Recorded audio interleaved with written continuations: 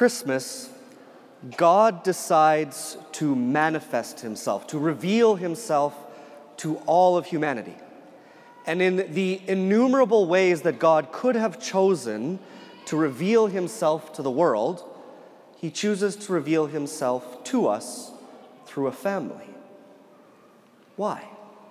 Why would God choose to come to us, that his Son would become incarnate in Jesus in a family? And not only that, but an imperfect family. Yes, they were a holy family, but they were imperfect. If you don't believe me, I'll prove it to you. First, Mom becomes pregnant before ever getting married, having a child out of wedlock. Then Joseph, one of the traditions in the church is that Joseph was previously married and widowed, and so he had children from that previous marriage. And so Mary and Joseph together became a blended family. Not only that, but more than likely, based on the situation of Jesus' time, Joseph, with his trade, probably could have found no work in Nazareth. Nazareth was a town of 200 people. And so Joseph was often an absentee father, working away from home, because that's where he could find work. Not only that, but on the day that Jesus is born, who shows up to visit? The shepherds, who are kind of like that family that you wish didn't show up at Christmas time. Not only that, but immediately after Jesus is born, Jesus, Mary, and Joseph become refugees in Egypt for 2 years. An imperfect family. Holy, yes, but imperfect. So why would God choose to reveal himself to us, to the world, in an imperfect family? I think it's because of something that Pope Francis has said that I find very profound. Pope Francis says that love coexists with imperfection. Love coexists with imperfection. And what better example of that than a family? I know your families are probably all perfect, but I can tell you mine wasn't. What better example for us to ponder and to realize this truth of God, that love coexists with imperfection, than a family? But how is that possible? How can love coexist with what is not perfect? It comes back to what our understanding of love is as Christians. It's two sides of one coin. The first side of the coin is that Christian love is to will the good of another. And the other side of that same coin is that Christian love is the capacity to accept what is not in our control and to receive it as a gift. These two things are the fullness of Christian love, and these two things make love coexist with imperfection. And we see this in family life, which is why the church teaches that the first place where we learn about love is from our family, our imperfect family. Before we even see the light of day, we are already learning the love of our parents in our mother's womb. We begin to learn how to give love and how to receive love first from our parents. Then, if we're blessed, through our siblings. This is where we learn love first, in all of its imperfection. And further to that, what the church teaches is that as the family goes, so goes the church. Why? Because the way that we love each other at home is going to reflect the way that we love each other in the world. And so the way that we choose to live that love with imperfection in our family will be the way that we bring love into the imperfection of the world. And one more thing. Church also says that the family who prays together stays together. Why?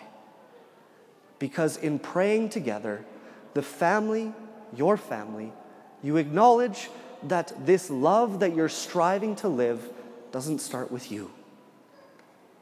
In St. John's first letter, he says, "In this we know love, not that we have loved God, but that he has loved us first."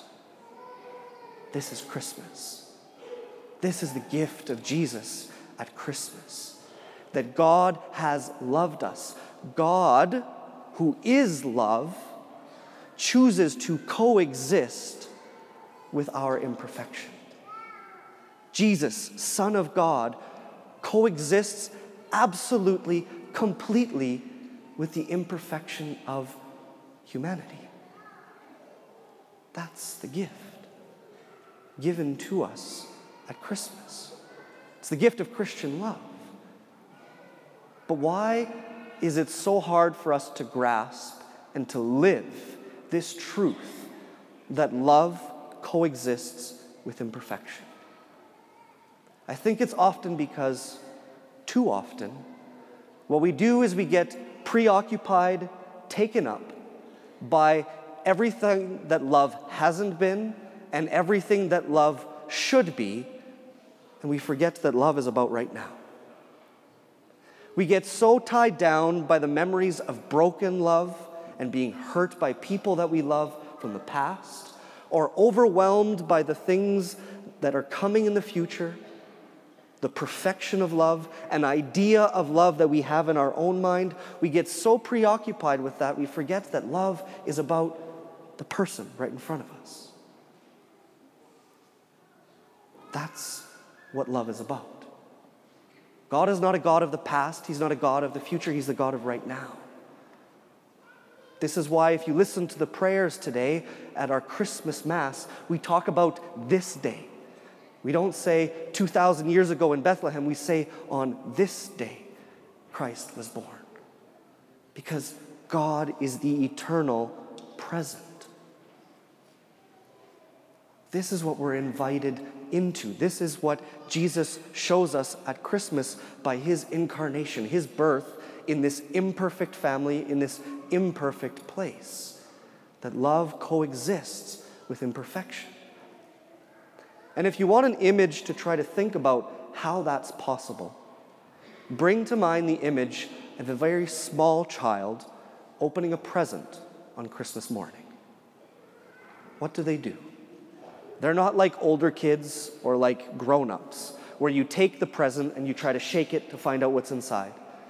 They're not like the grown-ups where we try to get through that present as fast as we can so we can find out what's hiding underneath. We don't try to think about what reaction we're going to give so that the person who gave us that gift knows that we liked it, even though maybe not. We're not thinking about what I need to do with that gift once I have it. What use am I going to get out of this gift?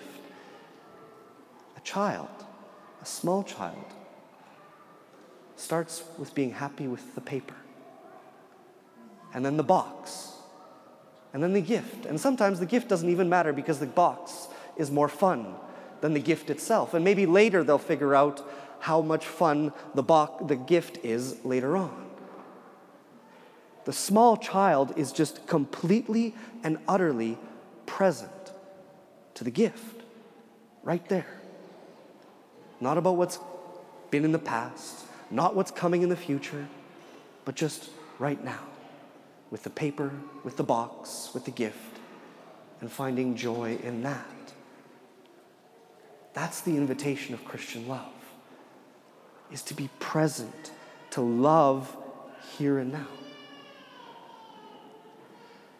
Jesus, Son of God, becomes flesh, takes on our humanity at Christmas. And what this reveals to us about the way that God loves is that love coexists with imperfection.